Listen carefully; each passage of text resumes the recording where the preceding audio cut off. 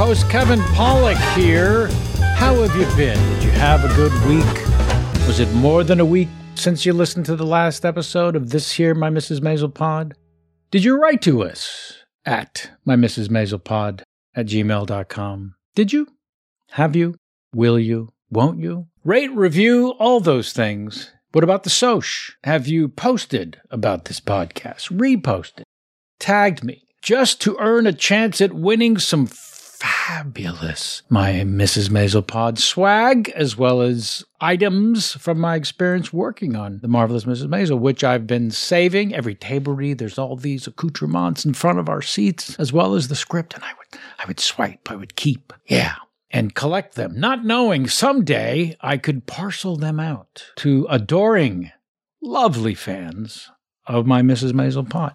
Post, write, review, email, do all these things. Be involved. The bottom line here, folks, is I want you to be a part of this podcast in the absolute best way. Share your enthusiasm. Any questions, comments about the podcast, or questions about any of the guests I've had, or any person who's ever worked on the show that you would like me to talk to. I may have already recorded an episode with them. You don't know, but get me a question. Even if I have recorded with them already, I will go back into that episode and I will add the reading of your email and the response from the person, because after hearing from you, I will contact that individual and I will say, hey, this person emailed by name, this person I will share. They'd like to know this. I will gather up that information and I will share it back with you on this very pod. Involved, be involved, and I will thank you. I will thank all the people who've already written in gloriously. Oh my, almost endlessly, but it can't be. I'm doing everything I can to get back to you. Please, thank you for your patience. My guest today, we have had a love fest working on the show. Caroline Aaron and I, of course, play Shirley and Moish Maisel. She likes to quote me what I said to her, I think, maybe in the first episode we did together, which is, we are the comic relief within a comedy. They give us so much shtick and silly foolishness to portray, but Caroline's portrayal of Shirley Maisel is one of my all-time favorites of the show. She owns every scene she's in. I do all I can to just hold my ground when we're in the scene together. Man, oh man, is she one of the funniest people I've ever met and worked with now, happily. We had done the film House Arrest prior, many years ago, and we talked about that. We broke down episode 5 of season 1, talking about, the stand-up world, but also Midge's desire and need to find a day job and the effort of finding that work at B. Altman and what it ultimately meant to herself and her pride and her, I can stand on my own 2 feet, I can do this. So Caroline and I talk about also the struggles of a stand-up comedian having to bomb on stage, the ritual of that,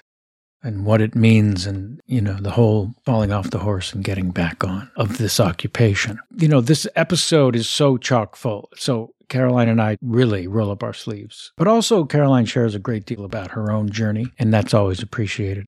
I love Caroline Aaron, now and forever, and I'm excited for you to hear this episode. Yay, yay, yay. Please enjoy. And now please welcome, as threatened, my wife, co-star, and inspiration, Caroline Aaron. Caroline! Hey, Kevin. Honey, you're at home in New York.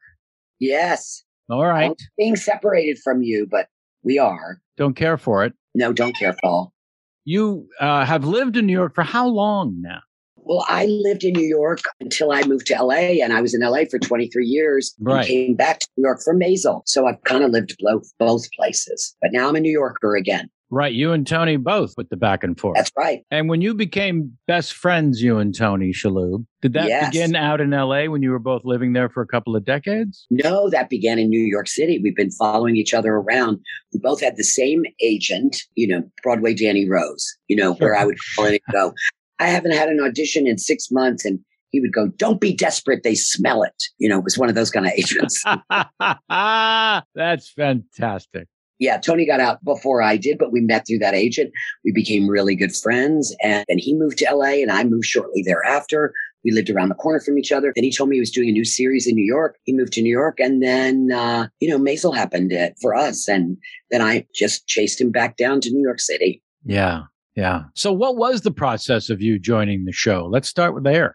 Okay, the process of me joining the show was I got a call from my agent saying that Amy Sherman Palladino wanted to have a conversation with me about a new show she was working on. I didn't even know at that time that Tony, I think, was the first one in, that it was the show that Tony had come back to New York to do. And the only reason I knew who she was my daughter was obsessed with Gilmore Girls, obsessed. Every time I'd walk through the living room, she was like on her 7th viewing. And I went, "Are you watching that again?" And she said, "Mom, if the grandmother and mother on this show had a baby, it would be you. You have to watch this with me." So we made a deal that I would watch all 7 seasons with her. Wow. And the story of that show is that show ended with the title character going off to Yale to college. So we made a deal that we would watch all 7 seasons, and I wouldn't watch the last episode. We would watch it together the night before I dropped her at college, which is exactly what we did. Oh, and Lord. I loved the show, and I thought it was amazing. And then I get this call, and I went, "Is that Amy Palladino from Gilmore Girls?" They said, "The very one." And I thought, well, the answer is yes. I don't need to talk to her because my currency will go so far up with my daughter. But I got on the phone with Amy.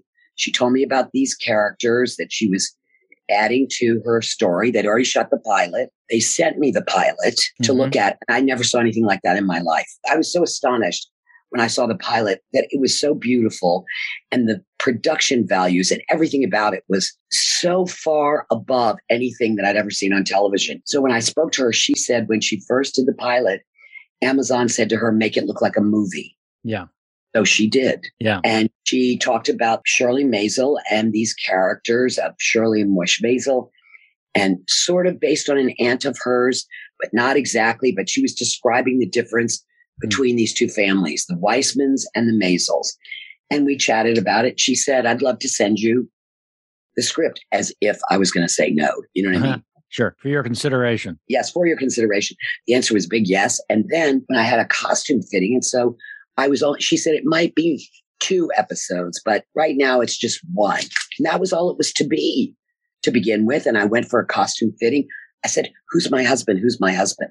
So boy, was I excited when they told me. And you hadn't even come to New York yet. Right. Yeah. Yeah. I got the initial call around the same time, but because I was in California, there wasn't going to be a wardrobe fitting until much closer to shooting. Yeah. And also, there was so little, that second episode of the first season was our first episode, as you said. And there was so much going on that it was kind of extraordinary for you and I to be thrown into the deep end of the pool. It wasn't just your typical guest star or possible reoccurring. It was, okay, so we're on the show now. It's how it felt, right? Yeah.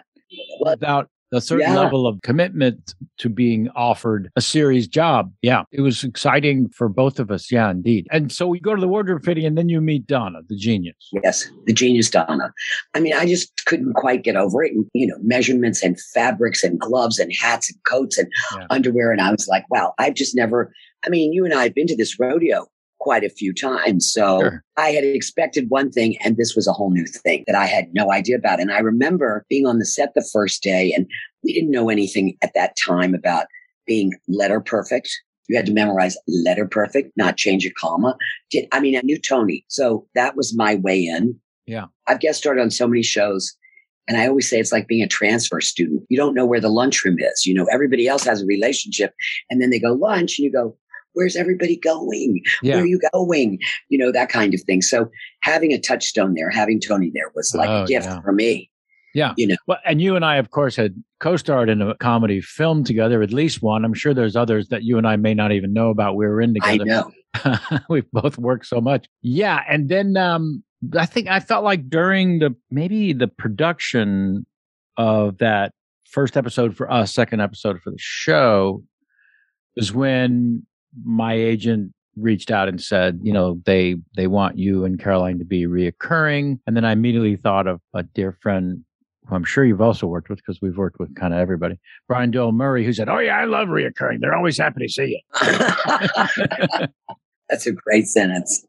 Yeah. So also, before we jump into season 1, episode 5, that we'll break down a little, I like to get everyone's take on the world of doing this show, not just the first time you're there, but then what becomes this weird norm.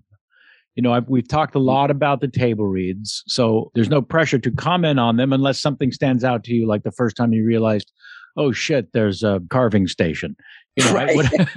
whatever the thing is. But just being in their world, you mentioned Letter Perfect. It is an odd thing in television. In fact, maybe Sorkin is the only one who has a reputation for his word is Bible, and like doing a play where the author, the playwright, is to be respected but yeah, I'd never experienced it in TV. In fact, the only film was A Few Good Men, and it wasn't because Aaron Sorkin was on the set necessarily, having written the play that had already run for over 500 performances, but because Rob Reiner, the director, decided to be respectful to Aaron's film screenplay, as if it were a play. That was Rob, the director's decision. But yeah, I'd never worked on anything that called for this. You have decades and decades of experience and success in the theater. So this comes much easier to you, I'm assuming. Well, it was very surprising, though. And I'm trying to remember, Kevin, and I can't remember when I got the message. Do you know what I mean? Because having done so many having so much film and television, and I'm used to the actor as collaborator. Oh, yeah. Especially in terms of script. Do you know what I mean? And even when it's been pretty high up there in the universe of show business, where even with Elaine May and Mike Nichols, where I would go, I feel like my character would say this or say that or whatever. Very hospitable. But I got the message right away, and I don't know how, that this was not like that. That we were being invited into somebody else's dream to walk around in, and it was our job to make it fit like a glove. And I don't think I discussed it with Tony. I don't think I discussed it with anyone else. I just thought, wow, that's the way this works. And you just can't argue with it when you see it. You know what I mean? Yeah. You just go, wow, it's so great. And, I think if there were a lot of cooks in this kitchen, the meal would not be anywhere near as sumptuous. And so, we share that. Right? Yeah. I feel like we share the ability to make the words our own, to improvise when it makes sense, to have that discussion with the showrunner. Hey, can I try this? Right. And I don't remember either a moment of anyone saying, yeah, that's not going to fly here. But other than I was going to suggest a line. Oh, really? That first episode we shot together. I don't remember who, maybe Tony, maybe Mike. And they just sort of gave me one of those, no. Don't do it. Yeah, because I said, what do you think of this line? And they said, that's good. But yeah, no. It was very subtle. They have you there, you know what I mean? And this is your world for real. And yet I kind of got the message we weren't going to be doing that. Now, truthfully, I was just petrified of them, petrified of Amy and Dan, because it's all in their heads. It's on the page. And in order, there's not long conversations about what does this mean or why am I saying this or whatever. That all becomes our job or whatever we all do as a cast. But I did ask them recently, like in the last season, did they cast chemistry as well as actors? Because honestly, the chemistry among this cast, you have to admit, 5 seasons in, no assholes, no fights, no competition, no backbiting, none of it, not one. I mean, we've done a lot of press for this show. And when people ask me questions about how does the cast get along, I go, obviously, I would say fabulously, even if it was a big lie, because I've done that many times. But this time it's not a lie. Thank God. It's really not a lie. It's absolutely the truth. Yeah. And I think people often ask me, when the families are together, do we improvise those big dinner scenes? And I go, not even a comma. Yeah.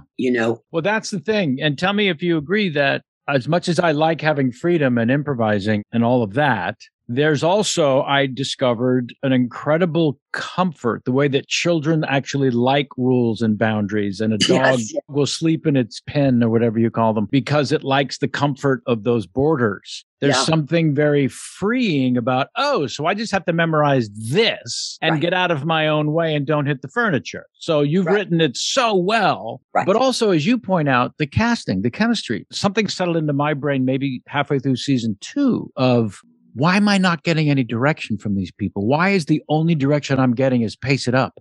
I can't be that good. And then I realized they did cast a exact piece of a component of a whole when they chose. Yeah. It's amazing. It's absolutely amazing. And I have to say, now, Tony said to me the other day, and he may be right about this, as we have gone along, they have been writing to our strengths. Yeah. Even though I never had a conversation with them. I mean, you know what I mean? Of where after a while you have ownership of a character. Yeah. Even though it was born of somebody else's imagination, I feel like Moish and Shirley belong to us more than to them, even though they created them. Because, when you take a walk in those shoes for an extended period of time, you start to own this character and think like them and behave like them. And you kind of know who they are and what they feel and stuff like that. And he said, part of the reason of that is as it's gone along, they have been watching us. They have been sort of figuring out what are our strengths. Yeah. Where's our bullseye, and writing towards those things. I mean, you and I are add-ons, which is quite flattering when you think about it. Sure, of course. They did not, I don't think, the only thing I know is when they made this pilot, which when you think about it, it's pretty remarkable. They made a pilot about a breakup of a couple at the center. But from the very beginning, they knew her ex was going to be a regular. Now, in a normal television show, there's the breakup and you might see him show up, as a recurring character. But they knew he was always going to be there. But they didn't always know we were going to be there. That was crazy. That was not necessarily in their imagination. So I think that many of these characters that are expanded and added is that we are having a dialogue with them, but they're just not talking. Do you know what I mean? Yeah, it is. It's amazing that Amy is incredibly effusive and affectionate towards each of us with be it at a table when we just first greet each other or anytime during production. If you have a question, she'll answer any question, but there is no offering of information. None. Which is also speaks to their strength of they do know exactly what they want. So there's almost no reason to explain it to anyone. If you're not getting it, we'll let you know, which is what I needed a season and a half to realize. Kevin, you're only going to get direction if you are horrible. Right. If you've gone off the deep end, I've really never seen them. Yeah. So the only other person that I've worked with like that who doesn't direct you until you careen off the highway in his imagination is Woody Allen. Yeah. Same thing. He does not. It's like he has nothing to say to you. So, of course, in your insecurity, you're rolling the tape in your head. He hates me. I'm getting fired. I'll never see him again. You know what I mean? That kind of thing. And then when somebody goes off, he'll give them a direction, but never when there's no praise involved. There's just work. Well, that's right. There you go. There it is. The praise is, all right, we got it. Let's move on. That's right. That's the praise. The praise is you're invited to the party. That's the praise. Both Amy and Dan like to do multiple takes, right? So when you're doing a bunch of takes on one scene, on one piece, you do start to think, okay, they're not getting what they want, clearly. Right. So should I ask them what to do differently? Or are they just going to keep doing it until we get lucky? What the fuck is happening here? I know. But you do sort of learn, no, they just like to do multiple takes. Yeah. And there's so many moving parts that they want to get as many of them as close to perfection as possible, right? I think we get better. I mean, especially Amy will do that. We'll do a take and there's nothing to fix and she'll go, just do it again. Mm-hmm. And I've learned over these years that that's my chance to be better. That's all. Then I was the last. That's a great point. I've always been, wildly untrained actor who worked on instincts and had a natural ability to be real to the lens, to be authentic. So consequently, without training or technique, after about take 3, I am bored to fucking tears and the life just drains out of my face. And here, you're right. It is a silent encouragement. Let's be better. Let's be better. Let's be better. Yeah. Right. And that's between you and your own muse. However you're going to make that happen, and it's really quite extraordinary. And they also are not vulnerable to criticism. I think one of the things that, I heard a long time ago about television, which really made me laugh, is my agents called me and said, for a series that I'd auditioned for, you're their first choice. Unfortunately, this time they're going with their second choice. And it was really a true thing because everything's done by committee, usually in television. So the chances of a group of creative people all agreeing on the first choice is not good. And then everybody has to throw out their first choice, go to their second, third, until there's consensus. Well, because this is a single vision show, there doesn't need to be consensus. And that's what's really, so glorious about it, I have to say. And they don't seem to be pressured by a studio, by journalists, by anything they had. When the pandemic came and we kept being postponed, and I thought, and all these shows were opening and closing, and I went, this show has such scope. It has such size. Yeah. Season 3 opened with a USO show with 800 extras. Yeah. Well, we're not having 800 extras in a pandemic. So I'm thinking, okay, so we're going to be in the kitchen and people will have, conversations, because that would be the safest way to film during this, sure, epidemic. And we get the first script of season 4 and it's at Coney Island. And I went, oh, they plan not to back off in any way. Yeah, let's take the several hundred extras outdoors. Yes, that's the difference.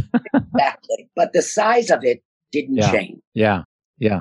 Out of our 5 seasons, Kevin, 2 of them are pandemic seasons.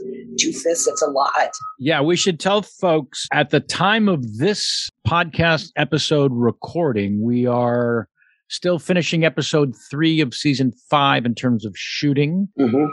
3 of 9. So we're about near the end of 1/3 of our work. And because it was announced that it's our 5th and final season, I think you and I have always spoken every year, just this level of gratitude, but it comes from every department. Everyone is just so happy to be a part of this circus that with the confirmation, even though Amy's been threatening from day one of my experience, this is a 5-season show. If we're lucky enough to get 5 seasons, she just kept saying that. And I believed her. But when it is confirmed, then there is a sense of sadness. But my sadness didn't really last that long, just because the sadness I realized was just, it's so much fun. I could do this forever. That was the sadness. It wasn't anything else, right? Absolutely. Yeah. You know what? You just pointed out something, Kevin, that I didn't even notice until right now. Do you realize it's the exact same crew for 5 seasons? That never happens. Never. You go on it. Never, ever, ever. There's new designers. There's new camera people. People, because cable and streaming is a much shorter season than network television. Right. So in terms of work, people are moving around a lot, trying to get the most that they possibly can out of their work life, and no one has left. How about that? That's a great point. And it is another sort of celebration of the single vision. Yes. Let's break open season 1, episode 5. Yes. This very strange, the overview for me, takeaway was it was the first time we've only had 4 episodes. So it's not that far into the story, but where stand-up for Midge as a profession, as an option, is this really happening, begins to feel like a job or a challenge or work, as opposed to, bam, I'm just going to get up on stage and speak my mind. Right. And I, as a stand-up of 40 plus whatever years, I really appreciated that unfortunate realization of, oh shit, I'm not just naturally good at this. I've got to do some work. I remember when I was 20 years old, I'd already been on these big stand-up comedy stages in the San Francisco Bay Area for a little over a year. And the big shot at the time, this guy, Marty Cohen, came up to me after a set one night and said, I wanted to impart some wisdom on you. I said, please, whatever you've got, because you're great. You're my hero. The fact that you're speaking to me right now is all that matters. So if you've got something to add to the mix here, I'm all ears. He said, well, I'll just say that you're compelling as hell to watch. And when your material catches up with your stage presence, you're going to really be something. And he wasn't wrong. I mean, I was 20. I didn't know how to talk necessarily. I was doing shtick. I was doing mostly impersonation. So I would just build a little shtick around them. Every comedian, every storyteller needs to find their point of view. What is your opinion about everything? That's one of the things I've learned from you. It's been, it's like you're my secret sauce in that you are a stand-up and you know this world and you're very literate about this world. I tell people this story all the time when we were shooting in season 2 and there was a stand-up comic as part of the story and you went, he's a real guy. Like when they go back in history and they pull real comedians out of the history of comedy. Right. What I found from this episode that really surprised me revisiting it is that she fails. And it reminded me that I had read a long time ago Steve Martin's book called Born Standing Up. Sure. And one of the things I got from that book is this is the only thing in entertainment where you can't be dragged off of the drugstore stool and become a star. No one skips these steps, no matter how big a comic they are. Steve Martin says in this book, the only way you find your point of view and your act is you do every single possible gig you can all over the country in shitholes everywhere. And everyone goes through that rite of passage. No one just showed up one day and was Jerry Seinfeld. Do you know what I mean? He didn't just, somebody didn't say after he was funny in a living room, you should be a stand-up. And then he was a star. There are many movie stars like that. Yeah. There's a lot of people in our business whose backstory was no backstory. Yeah. They just showed up and they had that it factor and they became huge. Yeah. This doesn't happen with comedians. No. There's no such thing. Yeah. And it was that moment in the first season of this show where, as an audience, we begin our journey with our central character on what it really means to take on this career, not just accepting it for yourself, hiding it from your parents, having this relationship with a new manager, finding encouragement in your own thoughts. You could really do this. It's now, let's roll up our sleeves. And what does it really mean? So that was one of the things I like. And at the same time, Amy, Sherman Palladino, and Dan, in their creative genius, give Midge from the outset of the episode a decision she's made. I'm going to be an independent woman. I'm going to get a day job. If I'm going to sneak out at night and pursue this other thing, I'm not just going to be a mother. And then we got a bunch of mail to the show saying she's a horrible mother. First of all, not true. Possibly true, but wildly true of every artist in the late 50s, early 60s. There was the cookie cutter families, but if there were artists in the house, things were different. They were considerably different. And children began to be raised by TV. It's the other thing I love in this episode where Ethan is plunked down for maybe the second or third episode. We see him plunked down in front of the TV. It began with the invention of this damn box.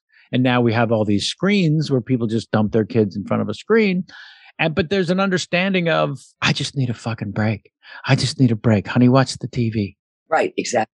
Right. Also, there's another thing in this episode where there's a shot of Midge holding her baby daughter. Mm-hmm. And it's sort of and she's by a window. Yeah. And it looks like the PA taught. It's just a beautiful, if you were to freeze frame on it, it was beautiful.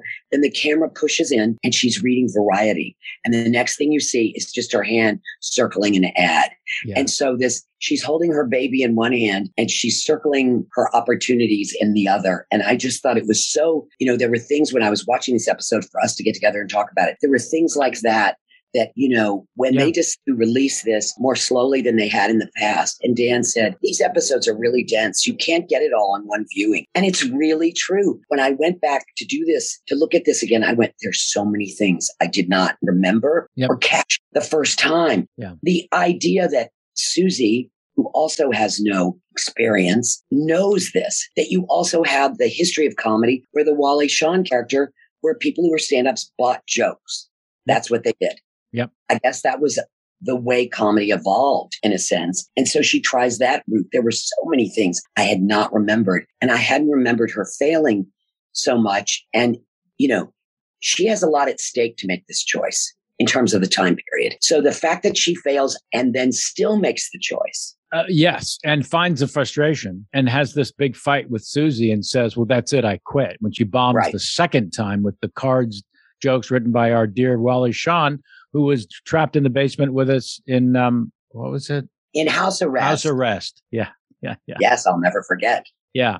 I remember doing an impression of him for the crew. And it was one of those moments where you're being funny, getting laughs. And then all of a sudden everybody goes silent and you realize, oh, he's standing behind me, isn't he? He'd come down to the set. Right in the center of me doing his voice. So great. Yeah. Yeah, I'm not sure I sound like that, Kevin. All right, Daffy. So she gets the day job. We meet those people at B. Dalton. First, she goes in to be the elevator operator, and we get a sense of she's just circling want ads. Right. Showing up, looking the way she does. I'm going to be an elevator operator. All right. Well, maybe you just want a job. But the cluelessness doesn't need to be spelled out, but is crystal clear, is kind of great and subtle and wonderful. And even when she gets the job at B. Dalton at the makeup counter that she does she can't control herself by making suggestions to another potential client in the makeup department. When she finally gets back to the apartment and reports it to the elevator operator, I'm going to work.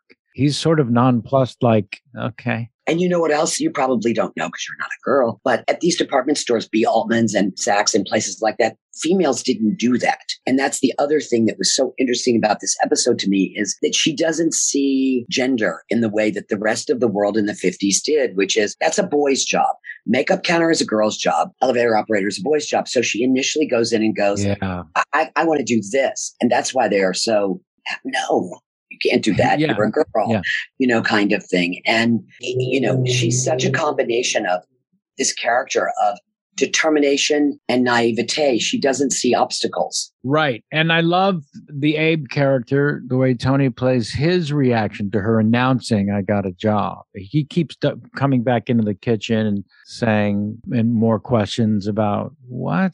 You got a degree at college and what's happening? All of that stuff. And also, is Rose, her mom, shoving the door in her ex-husband's face. And the only thing she says is she doesn't say anything about the fact that he cheated on her or anything. She just says, your wife is at work. As if could there be anything that is more of an indictment of your character than you let your wife have a job? Yes. Not just let, but also forced. Forced, right. Yeah, you took away her solid base and all that. Yeah, that was a great moment when Joel's at the door to drop off Ethan, and as she's closing the door in his face. Yeah. Yes, your wife is at work. Your wife is. You should be ashamed, that, because we forget, none of us were around then when women going to work, especially women with young children, it just, when... Wasn't a thing. No, and do you remember Abe said in the first episode to her, what did you do when the marriage split up, as if it was that she had somehow fucked up, that she and her husband weren't together. And their big anxiety was, how are you going to live? Who is going to take care of you? It doesn't cross anyone's mind that she will take care of herself. No. And she is the one whose mind that crosses, and Susie.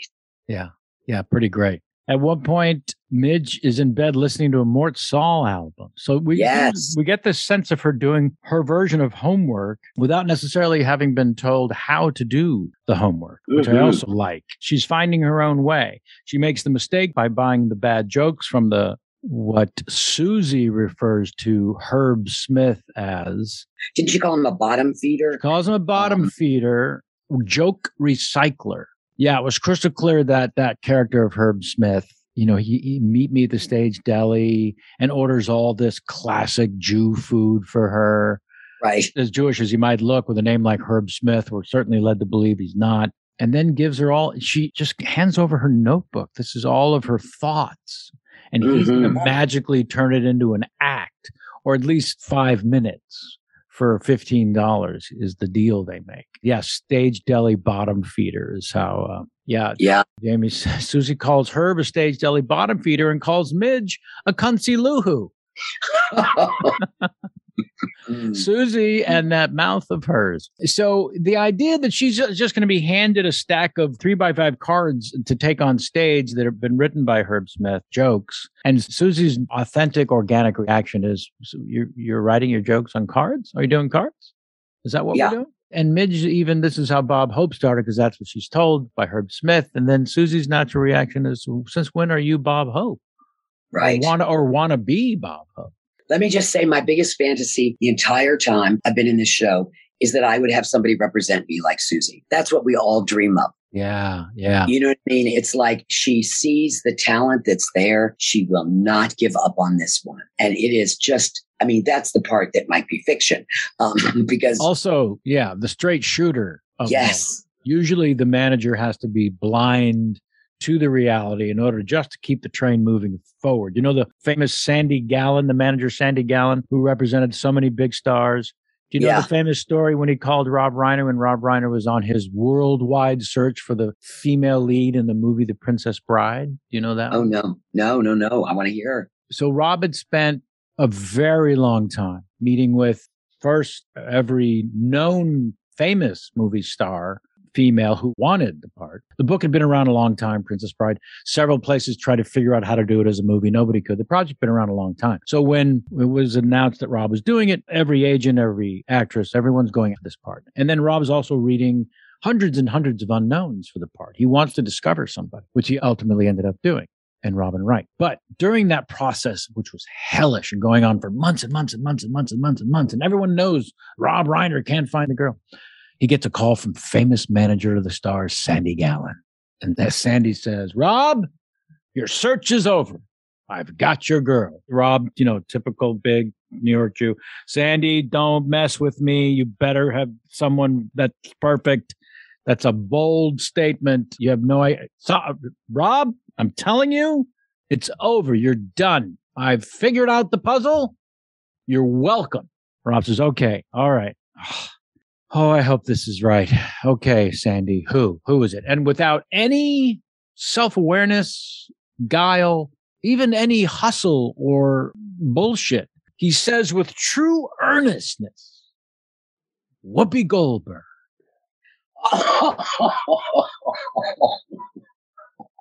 And Rob's reaction was the same as yours about Susie. I want you to be my man.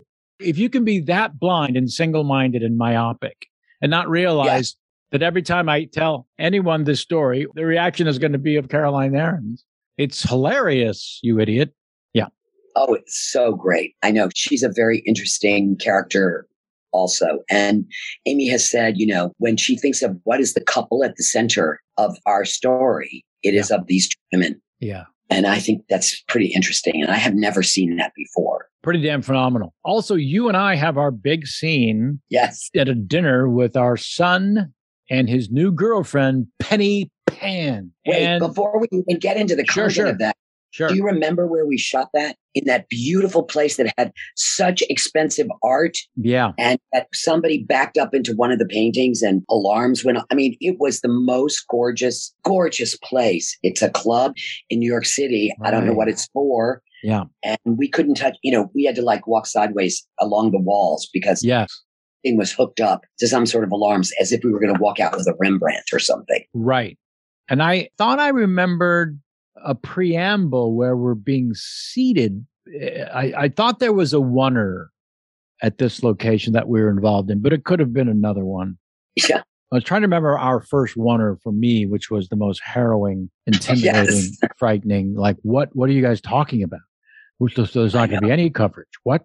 So this dinner, I remember watching this episode also and seeing that camera around the table move. Yes. Them laying the track and the camera rotates around the table, which is so cinematic. As you said, their only thing was make it look like a movie. But I just love the simplicity of how our characters very early in our relationship with the audience are very comfortable. Couple have been together forever.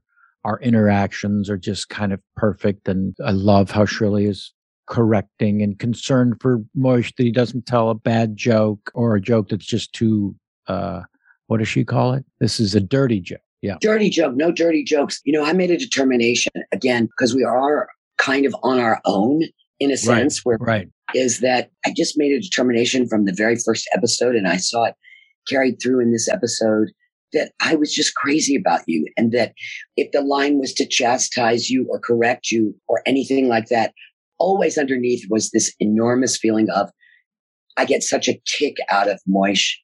I so adore him. He can do no wrong. In our very first episode together, you were telling a story and I was laughing at it because you're so funny. And, it's hard to believe there are so many choices within the freedom that we're given. I could have been judgmental and all of those kinds of things. And you the same. And so I just feel like we're a family, even sitting there. Michael, it was our second episode together with him. Yes. I didn't know him before, and I felt like we were a family, and that we had the shorthand that all people who are, sort of lifers together have. It was very interesting that we both had the same reaction to this girl. I thought that scene, I have always wanted them to bring that back. That line you had in that scene, and I've never forgotten it. She's strictly for something on the side. Shiksas are for practice. You don't marry a shiksa.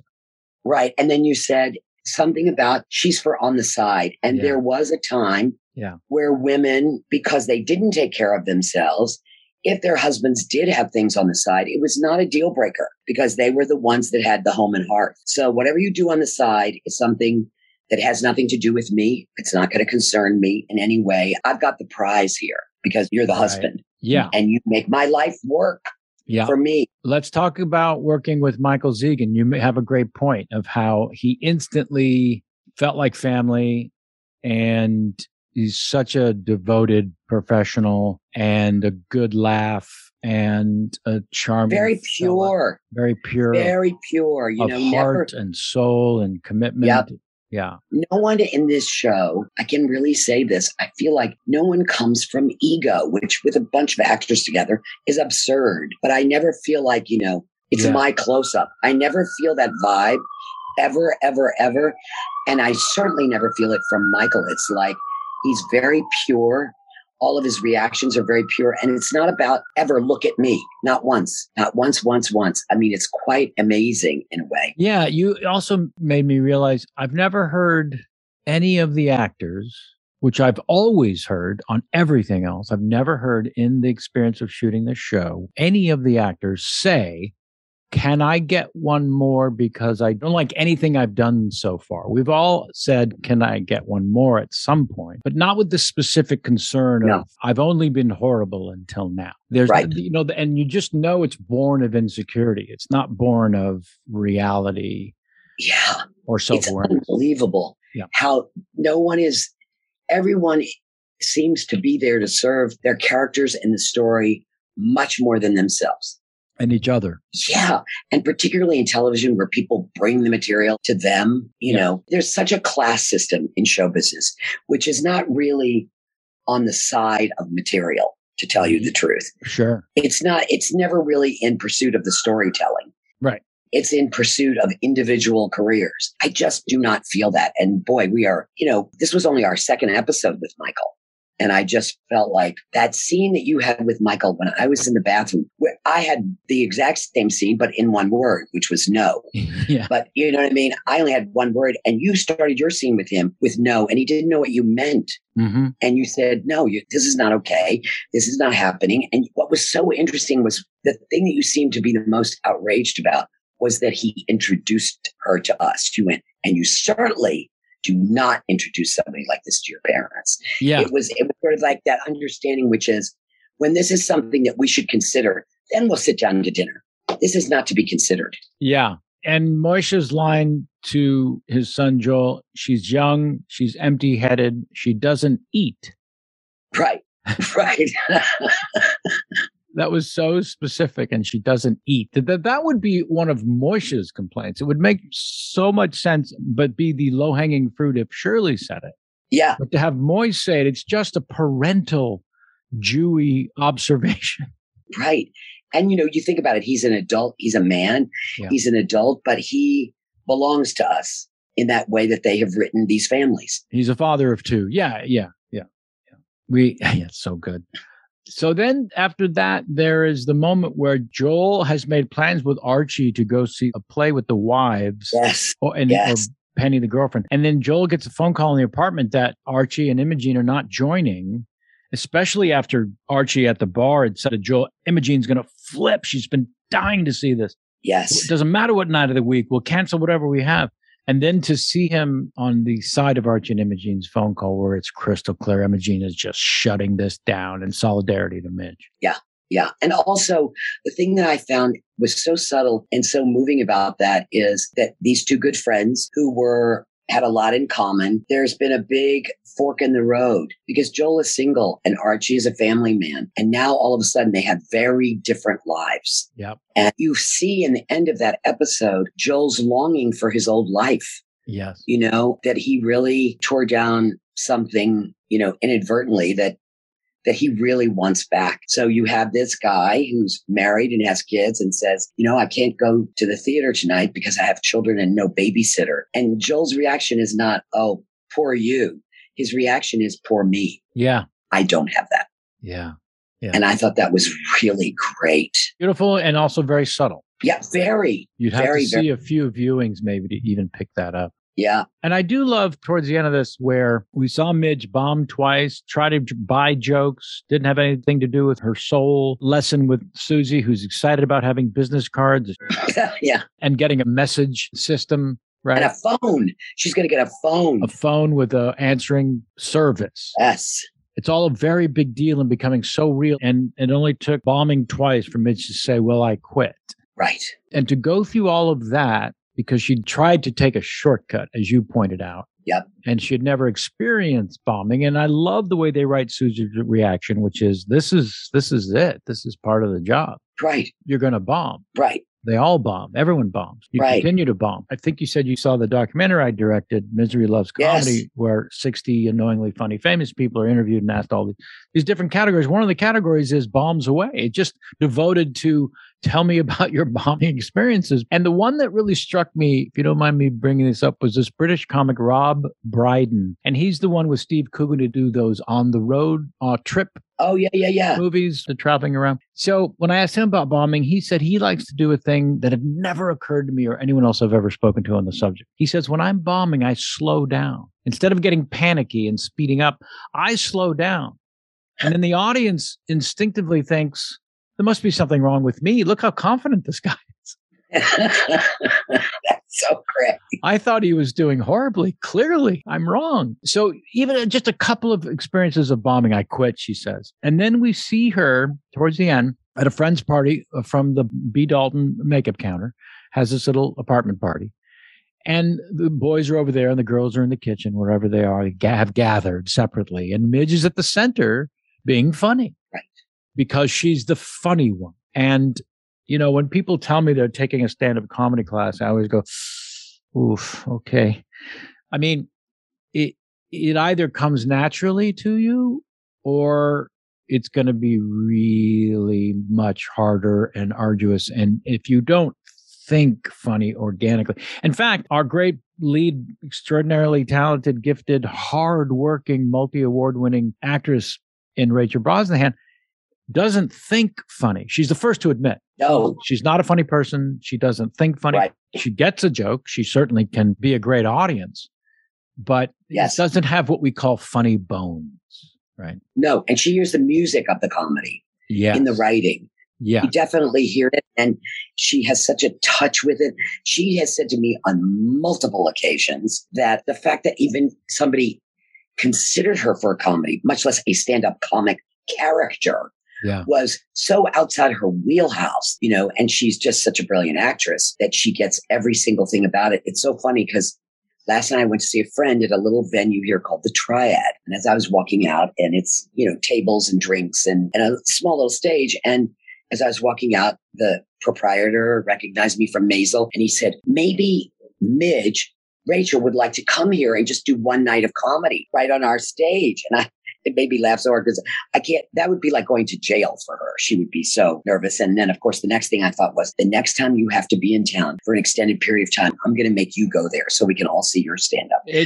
You've yet to do it for us. And we want to come. I absolutely should. And weirdly, Jamie or surreptitiously, Jamie and I are going to that exact theater a week from Saturday, April 23rd, to see one of Jamie's friends who lives out here in Los Angeles, but is doing a one-woman show that she's put together. And one of her one-night-only performances is at the Triad on April 23rd. Okay, well, that's where I'm going to set it up. I will see the venue, and then I'll fall in love with it, I'm sure, and want to do it. Okay, great. I'm so glad because, but I thought about Rachel and, you know, Nora Ephron told me when I was working with her on Heartburn. Yeah. And she did not like Meryl's performance as her.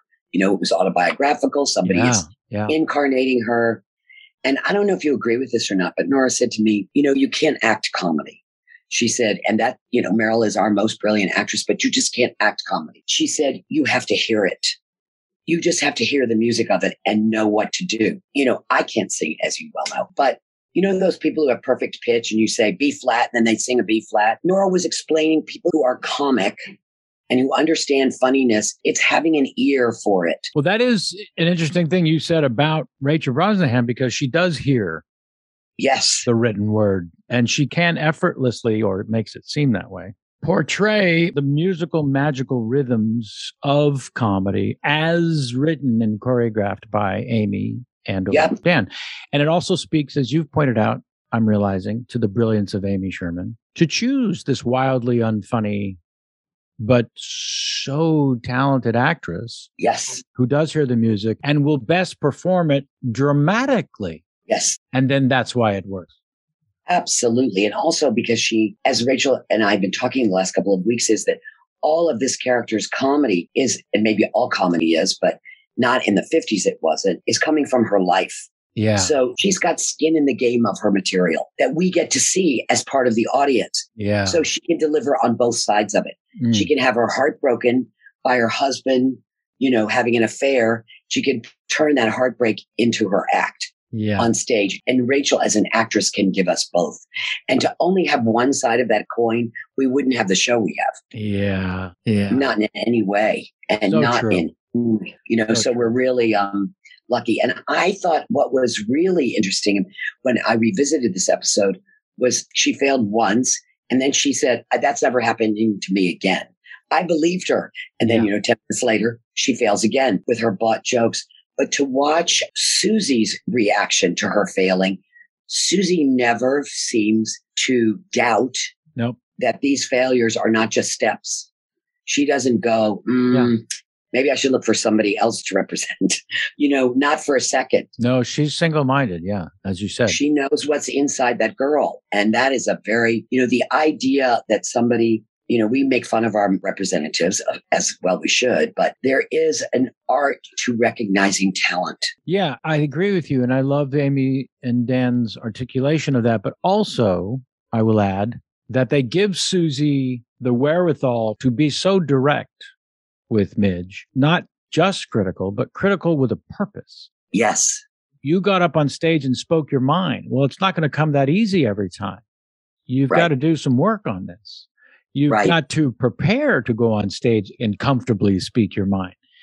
And as Jamie pointed out in her notes, Midge was intoxicated when she killed. Right. That's right. That first time. She was wildly intoxicated, which is not only the truth serum, as it's been called, the booze, the loosening of the lips, but the courage that comes. Let me get a shot of courage. All of that combines to that perfect storm that was that first performance. And now Susie's saying there's no just getting up on stage and speaking your mind.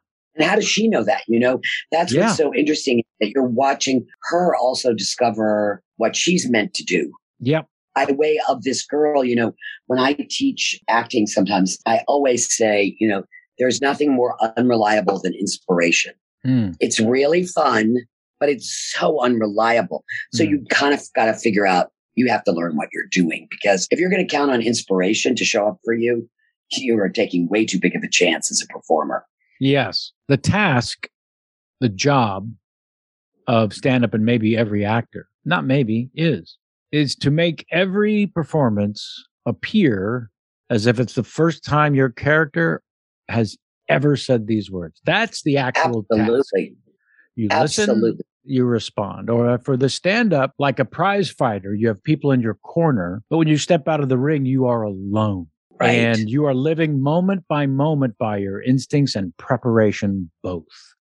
Right. And at any moment, the audience can knock you off your feet with their lack of appreciation. Oh yeah, it's the weird phenomenon of the art form, and I will call it that, where you can be killing for 47 minutes into your hour performance. I mean, killing. But if you spend just a minute consistently not killing, you've removed 47 minutes of a relationship with the audience, and they want you to die. Wow. You won't know this because you are a stand-up, but when you're funny, a funny person, people always say to you, you should do stand-up. You know what I mean? They say it like, you should have a peanut butter sandwich, like as if it's, I can't think of anything scarier in the world than doing stand-up comedy. And then when I add to it what this story is, a woman in the 50s. Oh, yeah. I mean, the courage that this character must have. And Susie, these two women are so brave. That's what I got from this episode, was how fucking brave they are. And, what did you get at the end of the episode? She's made a commitment to, I'm never doing this again. I'm not going to go through that humiliation. I'm not even supposed to be doing this. It's a secret from everybody. And nobody does this that's a woman. And this was a stupid idea of mine. Right. And she seems very committed to, thank you and good night. Do you get from the party with the girls where she becomes the center of attention and she's just off the cuff telling the truth about what her day was like, and they're all laughing at her? Did you get the impression from that it is at that moment that she reconsiders doing it again? Well, what's nice is we don't see that twinkle in her eye, which I love. No, we don't. That Amy and Dan didn't lead us by the nose Right. Don't worry, everything's going to be fine. They just showed us Midge being the center of attention organically and how easy it comes to her to just, as you said, comment on her surroundings, improvise as a natural gift. So we don't see the wheels turning, which I love. But as an audience, you're like, okay, see how comfortable she is? This is great. She's going to be fine. But then the last shot, I think, is of Susie in her apartment, just looking at the phone on her bed, this new contraction to her environment and the solitude and sadness of now what? So the concern is not on Mitch, it's on Susie. Yeah. That this might be over. That concern. That's what I wanted to know. Yeah. Did you think, when I was watching it, I went, well, had they wanted the story to go in a completely different direction, that could have been the end of the stand-up part of the story. I so believed Midge was done with this. And it's true. Susie had, sort of tied her tin can to that kite. And now it was on the ground. Yes. You're a wonderful writer and have been for a long time. I've proudly been a member of the Writers Guild since 1987. I insist on announcing to no one who asked. But it's also the 5th episode, which is a perfect time in an 8-episode season for some conflict to drive the narrative. So it was the second act of the season, act break, is this wonderful, perfect conflict that'll help drive us through the next. This episode, the only person who knows she does this is Susie, right? Her husband, her parents, nobody knows, right? No, that's right. She's totally on the down low. Yeah, we see her say to her parents, I'm meeting friends I'll have Mrs. So-and-so upstairs watch the kids. And then Rose announces she's a drunk. Right. Yeah. Which doesn't seem to be a deal breaker for Midge, which is what, It's not like, oh, how horrible. She's like, okay, but she's, a grown up. Yeah. It's a pretty amazing and dense episode in terms of all of the, when she first gets up right before she bombs, she and Susie have planned for this to be a sensational evening. Yes. It's all set up. And I went, wow, it's amazing how it really, because when I was watching it, I went, I don't remember any of this. I don't remember the story at all. I just was like really, really shocked by it. Yeah, well, we shot it in 2017. This was 5 years ago. And wow, it seems like a lifetime ago. And not just because of the pandemic, which allowed all of us to lose a year or two of our lives. Yeah. But also just changed the way everything works. So it does seem like a completely different life when this thing was made. I agree. I was watching it thinking, oh shit, right, that happened. Oh my God. Oh, look at, yeah. Caroline. Yes, my friend. You're going to have to come back on for many more episodes. This hour flew by. This is such a brilliant idea, may I just say. It's really a good idea. It was really fun for me to revisit it and really look at it. And it's also going to help me as we continue to land this plane. Yes. Is I thought it's a very good idea to go back and see what our journey's been. Yeah. I've done that, Kevin. And I went, oh, I want to see where we went, where we come from and where we're going. It's really interesting. Yeah, Jamie and I had said we're going to rewatch every season when I was shooting the next season, and then things happen and you don't. And you're right. You don't. Yeah. But it's a really good idea, especially because we have this sort of 5-year runway till this plane pulls in, and I really want to see who these people are and who they became along the way. So promise you'll come back and do this again and again. You bet I will. I can't wait. All right. Well, I love you madly, and I can't wait to return to work. Yeah. I guess I'll see you at the next table read. I will see you very soon. Yes, you will. Love to your Jamie. Yes, we have Jamie's. Yep. It's so exciting. We have Jamie's. All right. I'll see you. For sure. Well, how about that? Oh, Caroline Aaron, I love you so. Just the greatest. The one-of-a-kind insights from a one-of-a-kind person. Caroline Aaron. Yeah. Just great. Just amazing. She'll be back on a future episode, parenthetical S, multiple episodes, maybe. Yeah, she will definitely be back. And why not? Oh, my goodness. Any questions you might have that I can circle back around and answer for you about Caroline, please write to me. My MrsMaiselPod@gmail.com, my MrsMaiselPod@gmail.com. Yeah, I'd love to answer all your questions about this magical, wonderful, historically talented co-star of my dreams. And do some posting on the socials as I asked. Please rate and review. Do all you can. Tell everyone you've ever met. And continue to write to us so that I can open up your emails from the email bag and read a couple to you now. How about that? As promised, as threatened. Here we go. Today's question is, in fact, for my guest, Caroline, and it was written into my mrsmaiselpod@gmail.com, where the rest of you should be writing us with questions or comments. Today's question for Caroline is from Sherry, or Cherry, Cherie. I'm going to go with Sherry. Sherry writes to Caroline, how is it playing a character who looks so different from you in real life? I played roles on stage where I enhanced how I looked, but never took the opportunity to do other roles where I looked so dissimilar, except with old age makeup, which I no longer need. Aw, Sherry, don't be so tough on yourself. Sherry goes on, I gave up the stage when I moved to South Carolina. And then there's a period and a change of thought. So, Sherry, I need personally to know why. Was it the move? Were you exhausted by the time you got there? Was it the people of South Carolina who said, stop? I gave up the stage when I moved to South Carolina. See, my guest, Caroline, is from South Carolina. Sherry goes on to Caroline. I'll stay out of it. I was pleasantly surprised at how beautiful you are out of costume. I enjoyed your character and your performance and look forward to your interview with Kevin. Love and admiration, Sherry. Thank you for that question, Sherry. Very, very much appreciated, regardless of my comments. And now, the answer to your question from Caroline Aaron. Cherie, I hope I'm pronouncing your name right. Anyhow, thank you so much for your question. And I really appreciate the compliment that I'm beautiful out of costume and makeup. The truth is, it didn't really change my face very much for this character, but I think it has to do with the time period. You have to remember, this was a woman who was living in her prime in the 1950s. And in the 1950s, a 50-year-old was a very old person. I have a picture at home of my mother sitting next to me when we went to the Emmys last year, and it was the year that my mother died when she was 67, and we look like we're from different generations. I really appreciate your observation, and I think sometimes characters just travel through you and out your face, and you don't really know what you look like while you're portraying them. And I'm very aware of my looks when I'm out of character. That's the fun of acting, is that you get to take a walk in someone else's shoes. And from Shirley's point of view, she is a real looker. So when Shirley looks in the mirror, I think she sees a great beauty. Anyhow, thanks so much. Glad to share the profession with you, if only for a little while, and wishing you all the best. Caroline, a.k.a. Shirley Maisel. Okay, this question for Caroline Aaron from Ed and Mindy.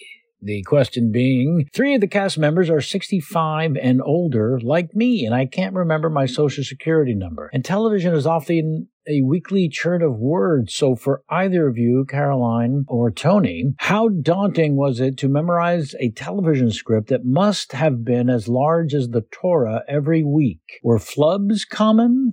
That's from Ed and Mindy. Ed and Mindy, what a good question. I really don't have that much trouble memorizing lines, and we are all very practiced at it because it's something we have to do as part of our profession. So I have little tricks that help me keep my lines in mind. Everyone has their own system, and we were required while doing the show not only to know our lines, but to know them letter perfect. The good news is, with this cast, we were able to be really supportive of one another, and we could drill with each other until we got it just right. We'd make a game of it. Every time you made a mistake, you had to go back to the beginning of your speech. And we were able to do it for the last 5 years and satisfy the brilliant writing that we had the great opportunity to be a part of. Thanks for your question. Glad you loved the show. Caroline, a.k.a. Shirley Maisel. All right, time has come to say so long. Watch all episodes of The Marvelous Mrs. Maisel on Amazon Prime. Listen and subscribe to my Mrs. Maisel pod on Apple Podcasts, Spotify, however you're listening now, or listen to my Mrs. Maisel pod on Amazon Music. You know what? There's another option. You could just ask Alexa, Alexa, play my Mrs. Maisel pod on Amazon Music. And it will. Love you. Thank you. Keep in touch, please. I'm depending on all of you. Spread the word. Work your magic so that we can continue to work hours. I love talking to these people, and I love hearing from you. Until next time, I'll see you in my dreams. But until then, be kind to each other.